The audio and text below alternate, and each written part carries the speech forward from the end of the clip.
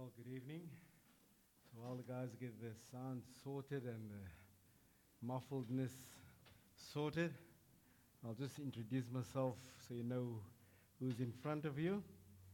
My name is Clarence Rule.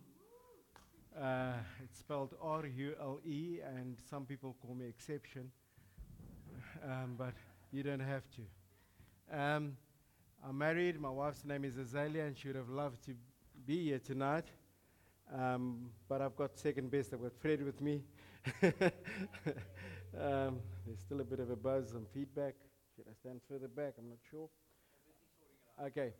So just so you know, we're from Sunningdale PM, but I haven't been there all along. I grew up in Strand, Gordons Bay area.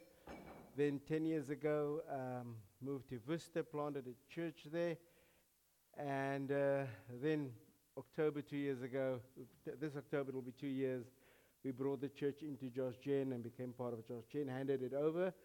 And what I've been doing ever since is going around preaching in different Josh Gen congregations, and I just love it. But you would have noticed that I walk a bit with a limp. I walk a bit with a slider.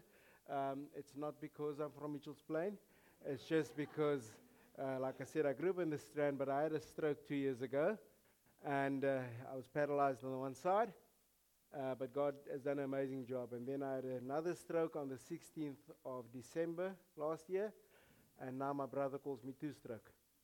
So, but it's true. That's what he calls me. But now you know who I am. So, yeah, as myself and my wife prayed about tonight, last night she gave me a word. She said distraction. She didn't give me a meaning. She said she feels the word distraction.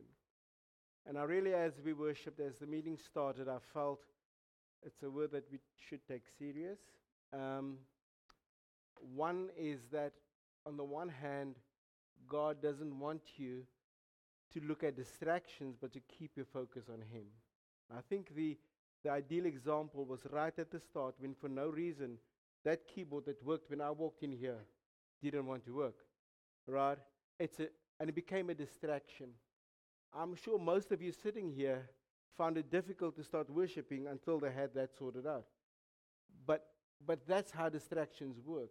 It distracts you from worshiping God, giving Him the rightful place. So in the one sense, I feel the word that Azalea had, distraction, is to warn us to not get distracted from what God has for us, and to get distracted from God Himself. But on the other hand, I think the message tonight that God has laid on my heart is to deal with distractions in your lives, to sort it out. And I think that word, I know that the word about God has unlocked the cage, that is it. That is what God wants to say tonight. Is that if you remain in that cage, it's not because of Him, it's because of you not making the decision to come out of it. There's a saying that unforgiveness imprisons you. But the horrible thing about unforgiveness is that after a while, you will discover that you've been in this prison cell of unforgiveness, but it's never been locked. You could have walked out long ago, but you assumed that you locked in. But God is saying, I've unlocked the cage.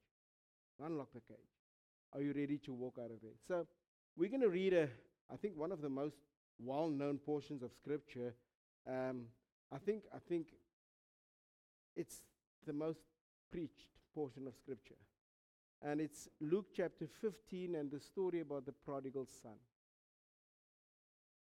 And so if you have expected something great and fireworks, no, we're just going to do the prodigal son tonight. Because somebody needs to come home. Somebody needs to come home tonight. Somebody needs to be restored. So here we go. Luke 15, verse 11. And this is for the record, this portion of Scripture has not been sponsored by Hyundai. Because the intro line says, there was a man who had two sons.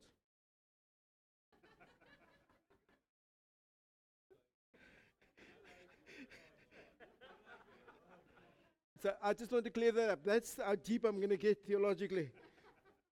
Right. He had two sons. And the younger of them said to his father, Father, give me the share of property that is coming to me. And he divided his property between them. And not many days later, the younger son gathered all he had and took a journey into a far country. And there he squandered his property in reckless living. Now, I'm sure by now you're saying, oh, this is not for me tonight, because that's not me. And you've all the right to say that. But I'm asking you just to pay attention a little bit longer, and we might get to you. And when he had spent everything, a severe famine arose in the country, and he began to be in need. So he went and hired himself out to one of the citizens of that country, who sent him into his fields to feed pigs. And he was longing to be fed with the pods that the pigs ate, and no one gave him anything. But when he came to himself, he said, how many of my father's hired servants have more than enough bread, but I perish here with hunger? I will arise and go to my father, and I will say to him, Father, I have sinned against heaven and before you. I am no longer worthy to be called a son, your son. Treat me as one of your hired servants. And his father arose and came to his father. But while he was a long way off, his father saw him and felt compassion and ran and embraced him and kissed him. And we'll read till there for now. We might reference more scriptures later on. I'm going to use a line that comes out of a song that Bono sang. And I still haven't found what I'm looking for. Want to give this sermon a heading? I still haven't found what I'm looking for. And the interesting thing is, you might be sitting here tonight and you have been invited here. It's maybe it's your third or second time here, and you haven't really gotten your head around this Jesus thing yet, and why people get excited in singing and all that, and you're still trying wrestling your way through that, and you might be saying tonight, I still haven't found what I'm looking for. And that's understandable. But then you might be here and you might be saved 4 or 5 years, and you thought that first 2 years everything's just going great, but now the real strain is kicking in and life is happening to you. Normally that happens when you get married, but even before that it could happen to you. And you might be saying, I still haven't found what I'm looking for. But then again, there might be people like myself here. I mean, I've been married I've been married 36 years, but I've been saved 51 years. And you might be here, and you might be close to that. And there is a possibility that you still haven't found what you're looking for. And the thing about distraction is that word became very real to me tonight as we worshiped, is that we've got this thing where we want to walk this walk with God. We are in it and we're serious about it. We really want to serve Jesus. And we don't even know when we get distracted, or we don't even know when we got distracted. And we started following something that looked like a walk with Jesus. I always think about when I come out of the waterfront in Cape Town, for those who have to take their wife shopping there. When you come out of the waterfront, there's that Audi garage with the R8 standing there, the red one, that Audi garage. Then you get to a robot and you turn left. And then there's 2 or 3 lanes there. And then it becomes 4 lanes. Now if you stay in the second lane from the left, you don't have to turn your steering wheel in any way. You just have to sit there. And if you don't pay attention, you could land on the N1, or you could land on the N2. And if you're not paying attention, you could land up in Joburg or Durban without consciously changing direction. And that's what distraction does. It gets you in a moment to change direction, and you don't even know you've done that. And then 30 or 40 years later, you're battling in life and you don't know why. And God wants to deal with that distraction in your life tonight. So, in each one of us, there is a God-shaped void that only God can fill. And what we're looking for is God. But we're filling that void with other stuff, trying to find something to fill that void. And if we don't fill that void intentionally, other stuff will try and fill it, but you will never find what you're looking for. When you find fulfillment in God, then you know. I've got a friend in Somerset West, and he's a surgeon. He used to sail in. He was actually part of the crew that won the first Cape to Rio yacht race with Bertie Reed, and he's got a yacht. So we used to start sailing in races in Falls Bay, and I just enjoyed being on his yacht with him. And he used to say this, Afrikaans guy used to say this, when you know in your knower, then you know. When you know in your knower, then you know. When you experience God and you fill that void with God, you will know that you have found what you're looking for. And maybe as you sit here, you could have been, you might not even be on this road to salvation. You might have just come onto this road to salvation. You might have been on this road 30 or 40 years.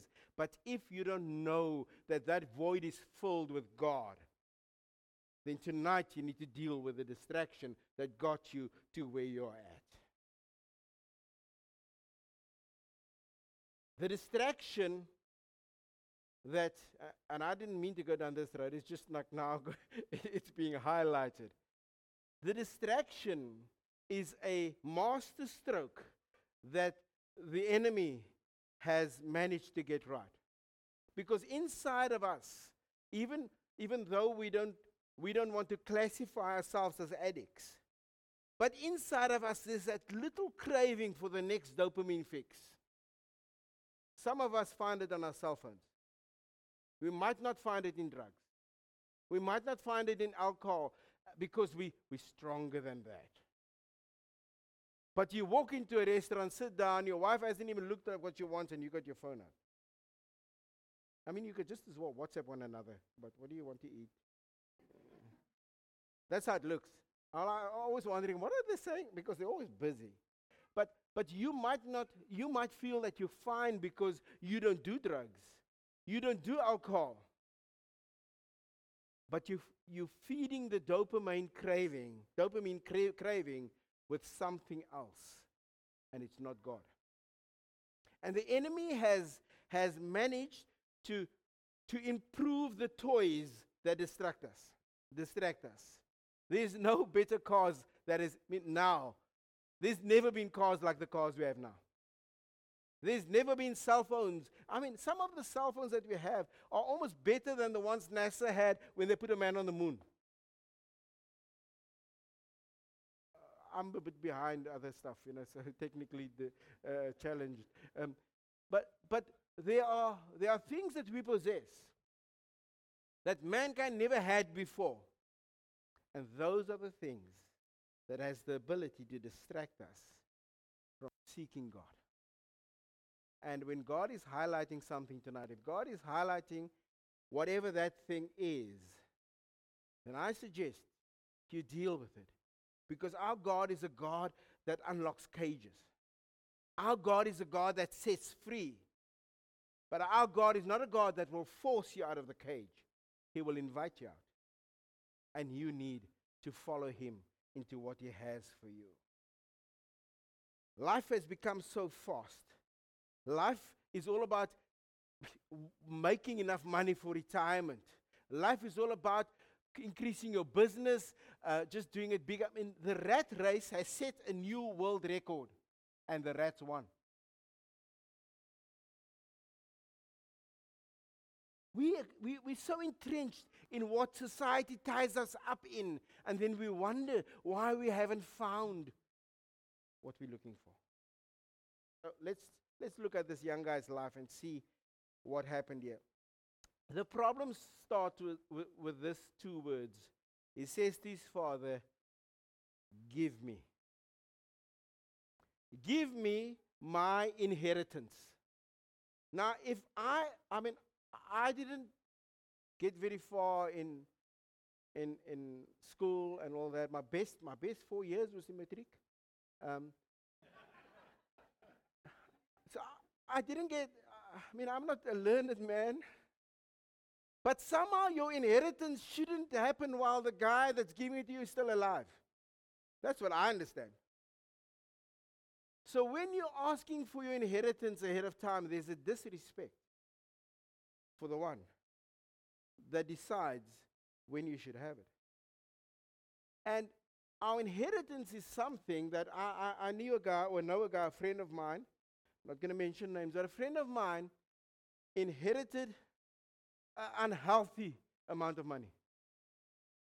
Really. And his dad said to him that he worked hard and it was a pleasure to gather that money. And he said to his dad, it's going to be a pleasure to spend it.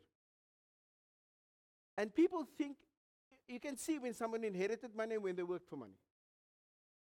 But the idea of an inheritance is that not to spend it, but it should set you up that you could live and enjoy it, but make more of it. So that you can give more to those who follow you. And the problem is that in 3 areas we yearn for our inheritance. It's money. We want money that's why we live on credit. We want money that's not ours now that we might have. We want to spend it now. The other 2 areas that I'm actually going to focus on more is in ministry. You could demand your inheritance before it's actually due to you. And that causes a lifetime of disappointment and heartache. The one that I feel God's highlighting here tonight is marriage. How are we dealing with our inheritance in marriage? So let's look at this quickly. We've got 2 examples here. One of a guy who got his inheritance before the time because he demanded it. He demanded everything that he should never have asked for. And then we have his brother who inherited with him. Some people thought the young guy inherited alone, but his elder brother got twice the amount he got, because that's the way it worked. Elder brother gets 2 portions and the younger brother 1 portion. But it says the father divided the money, or the inheritance between them. So he got his. Younger brother asked for everything he should have never asked for, and the elder brother never accessed anything he could have, because he had his inheritance. And those are the 2 areas that we're battling with in ministry, in finance, and in marriage. That we access because of our impatience for what's due to me. We actually demand our inheritance, and some of us have demanded our inheritance prematurely, and some of us has not lived in what's ours actually, because we have not accessed our inheritance. So just let's look at a few stuff here. If you demand your inheritance before the time, it's going to end up in emotional brokenness, because you're not ready for what's coming to you. And it ends up in emotional brokenness because you end up with disappointment, because it didn't turn out the way you expected it to turn out. So specifically in marriage, how does that look like? And I'm speaking to young people here tonight, and I'm going to speak to older people as well. It's very quiet in here. They're scared of something. I'm like, am I stepping on somebody's toes or something? But anyway, there we go. People are living emotionally unfulfilled lives because their desire to fulfill their craving for their inheritance overcame their wisdom. What do I mean by that? You see, when you are patient enough to wait until you get married, to then access your inheritance, what God has for you, then there's a blessing on that. But when we access our inheritance, and I'm talking about sexual intimacy outside of marriage, when we access our inheritance prematurely, it ends up in brokenness. And there are people, this is a warning to young people. Do not become the reason for somebody else's brokenness. Because you cannot manage your desire for your inheritance and wait patiently until the day is due. People has forced their inability to manage their lives onto other people, and it ends up in brokenness. So make a decision here tonight, young person. Your dad can explain to you what I'm saying later on. Okay? But make a decision here that you will not be part, you will not contribute to the brokenness of somebody else because you're impatient for your inheritance. Make a decision here today, because there are people sitting here, I promise you, there are people sitting here, and they might have been married for 20 or 30 years, and the core thing of their argument, when they do argue or when they do take strain in their marriage, it's because of brokenness that happened outside of marriage. I call it the pigsty moments. There are moments when you've claimed your inheritance, but it ends up in the pigsty. And then when you're in the pigsty, you want to eat stuff that you would never have eaten before. It says that he spent everything, and when he spent everything, he became in want, and then he joined himself to a man that he would never have joined himself to. And if you bring that back into spiritual terms, I'm talking about soul ties. The Bible says he joined himself to that man. People are battling in marriages. People are battling in ministry. People are battling with their finances because of pigsty moments that they should never landed at because they wanted their inheritance before the time. Thanks. Somebody likes it.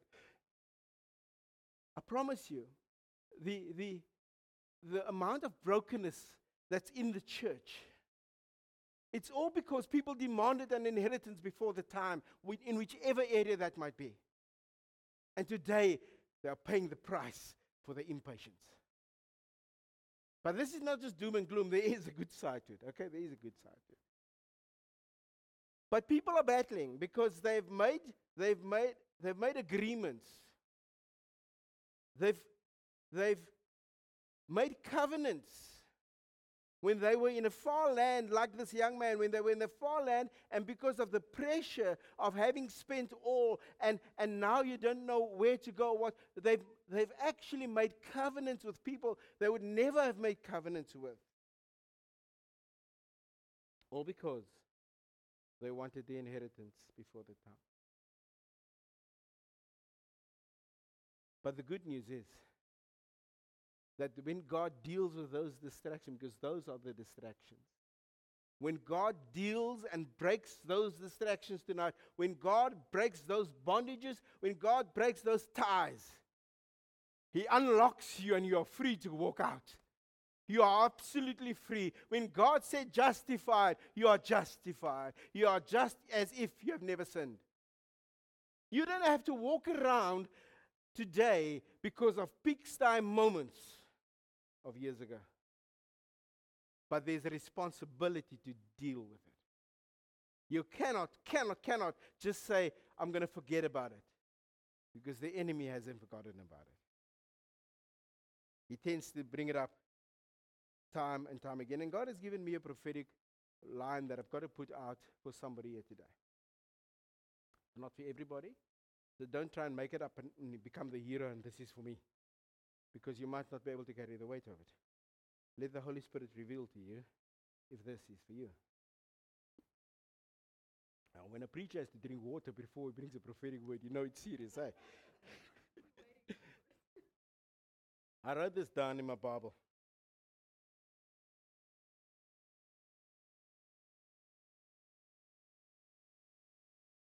that someone here today, and you might not readily want to admit it, but you might have to go home and work through it. But somebody here today, you're battling today because every time you look back and you're reminded of your pigsty moments, you're seeing shallow graves of people's lives that you have messed up. In your past, there are shallow graves of people's lives that has died, maybe not physically, but emotionally, because of that pigsty moment. And God is not asking you to go back to the person, don't go mess their lives up again. But God's asking you to deal with it. Come before Him and deal with it. God is asking you to do what happened in verse 17. It says, but when He came to Himself. God is calling you to an existential moment where you realize why He still allows you to exist, because He wants to use you. He wants to use you. He wants to do something with your life. And He wants to separate the past forever tonight. God is not the God that wants you to drag your past around. He wants to sever the ties and let the past be the past. And He wants to bring you into the future that He has for you. That's the God we serve. He wants you to come to a place today where you come to yourself and realize it's time to arise and go back to God. And we have chatted over this last couple of days, myself and Fred, about this very thing, where He says, I will arise and go. And some of us stop there. Some of us stop at, I will arise and go. What we identify there is people. You see, when my phone goes off, it becomes more serious. It just switches off. Because I think the enemy wants to distract again.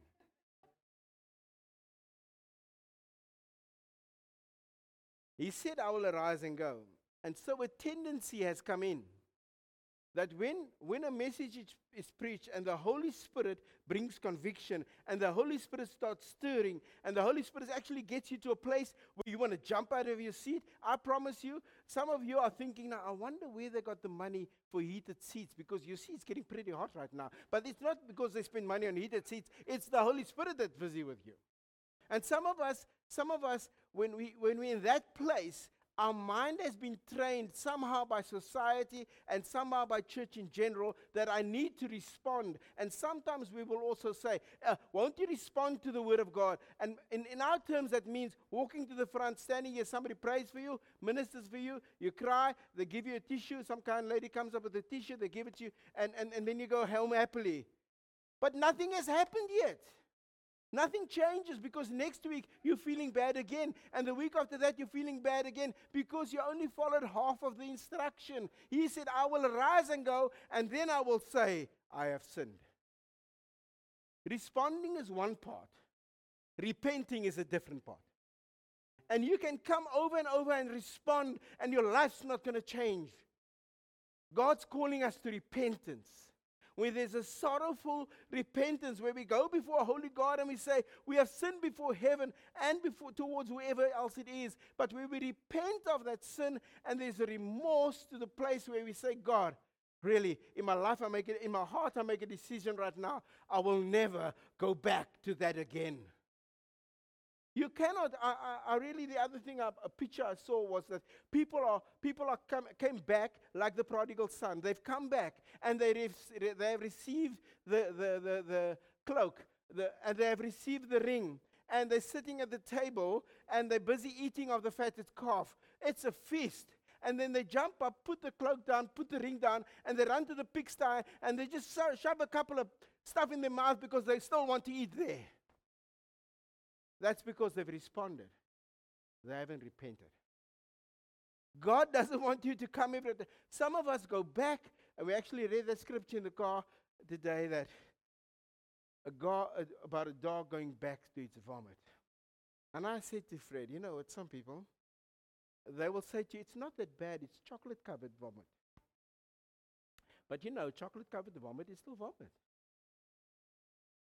You can make it as nice as you want to. It's still gross. And the writer there actually says that if you find that gross, then going back to your sin over and over, that's gross. And some of us have a way of justifying why. But just because you manage to justify it doesn't mean you're justified. Justification is something that happens and you're cleansed and forgiven, and then you don't go back to it again. You need to deal with it. So here today, God is asking you, come and do a spiritual audit on your life. Do a spiritual audit on your life tonight. And not just respond to what God is saying, but repent of what is wrong. We have here two responses. When this guy came to himself, he went to his father. He got the ring. He got the cloak. He got the fatted calf. But my heading still holds true. He didn't find what he was looking for. He still didn't find what he was looking for. You know why? He was looking for acceptance, and he got forgiveness. He was looking for a job, and he became a son again. He still didn't find what he was looking for. His brother belonged to that French church called Les Miserables. His brother was a miserable, self-righteous guy. He came to his father's house, and he also didn't find what he was looking for. He was looking for revenge. And all he got was a ticket to the grandstand of grace. He could see how his father treated his brother. He so wanted revenge, but he didn't find what he was looking for. Because what we are looking for is not found in man's actions. It's not found in man's actions. It's not found in possession. It's not found in if you're good or not. It's even not found in the fact that you haven't left. Because we look at the one that left as a really bad guy. But just because you haven't left with your feet, don't mean that you haven't left with your heart. And maybe for a while, your heart hasn't been with God. Your feet has been here. Your body's been here. But your heart hasn't been here. So as you approach the Father's house tonight, I'm going to end with this. As you approach the Father's house, and you need to do something about what the Holy Spirit is saying to you. You've got to arise and go, but you also have to say, I have sinned. As you do that, I want you to remember 3 categories and how we need to deal with that. And even if there's some ministry, if some people want ministry, those who are going to minister to them and pray for them, please remember this. When people respond and get prayed for, there are 3 areas that they need to deal with, that they could deal with. And I've worked it out all with S's, so it's easy to remember. 1, they might have to deal with sin. Some of us might have to deal with stripes. And some of us might have to deal with strongholds. It's not the same thing. Sins needs to be repented of.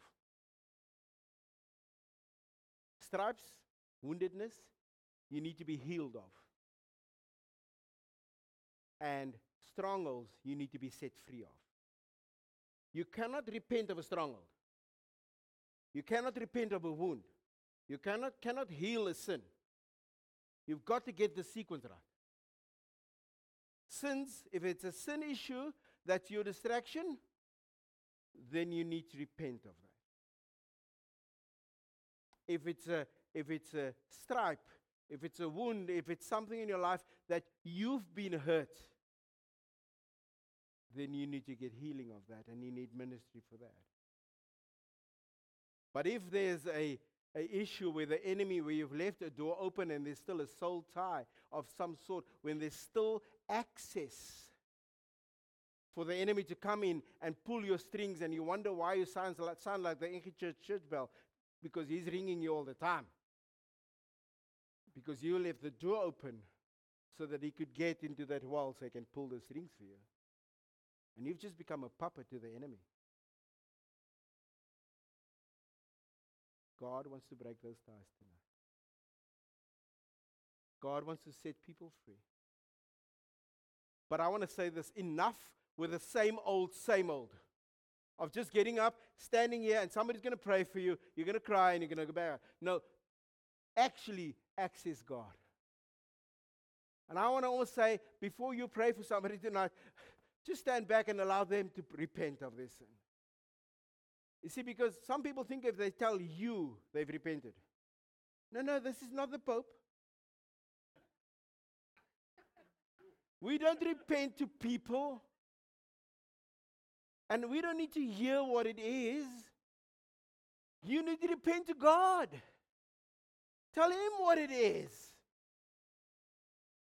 So I'm not gonna drag this out. I'm just gonna ask you, if you're not saved and you really want to be saved, do you want to walk with Jesus and become who He wants you to be? If you're not saved and you would like to be saved, well, you just put up your hand. You need to accept Jesus as the Lord and Savior. Now, I'm not, you know what? You need to deal with your pride. Maybe your partner thought you were saved. But before God, you realize tonight that you're not saved.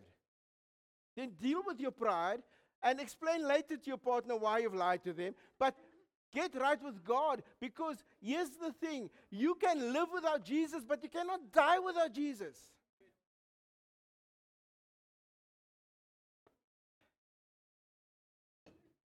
So if that's you tonight, if you don't know Jesus as Lord and Savior, I'm going to just do this once. If you need to accept Jesus as Lord and Savior, put up your hand. I'll acknowledge it, and we'll pray with you. It's you. If pride is still an issue, then speak to Yaku or one of the other elder here. But do not leave this place without sorting this matter out with God. I always say you can miss a train, you can miss a plane, but you cannot miss the coming of our Lord Jesus Christ. There isn't another one. But if you need to deal with sin, if you're a born-again believer, and you need to deal with sin, stripes, or strongholds, then I suggest you come up here, and I'm sure there's people that'd like to pray with you. I'll do a prayer, and then other people will more specifically pray with you. Anybody in that three categories, sin, stripes, and strongholds. If you need some ministry, come to the front, and we'll gladly pray with you.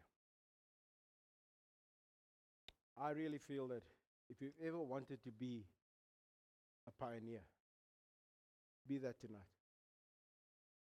If you've never led the pack, anyway, lead them to the front tonight.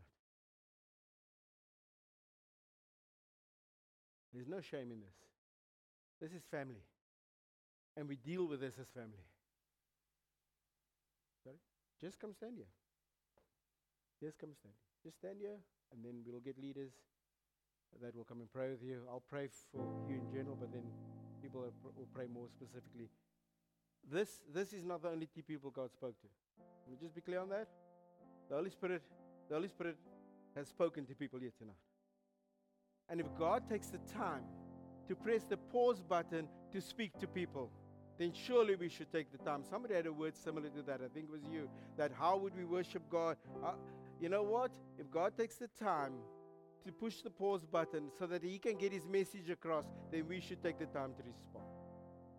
I'm going to pray and then I'm going to hand over to Yaku and his team. Father God, I thank you for this moment. But I pray that this will not be a moment just of response. That this won't just be a moment of stepping up so that I can tick a box and just be appeased. I pray that these will be life-changing moments, my God. A moment where locks are set free and the cage is opened so that people can walk out up straight and their shoulders backwards because they know that they have been set free.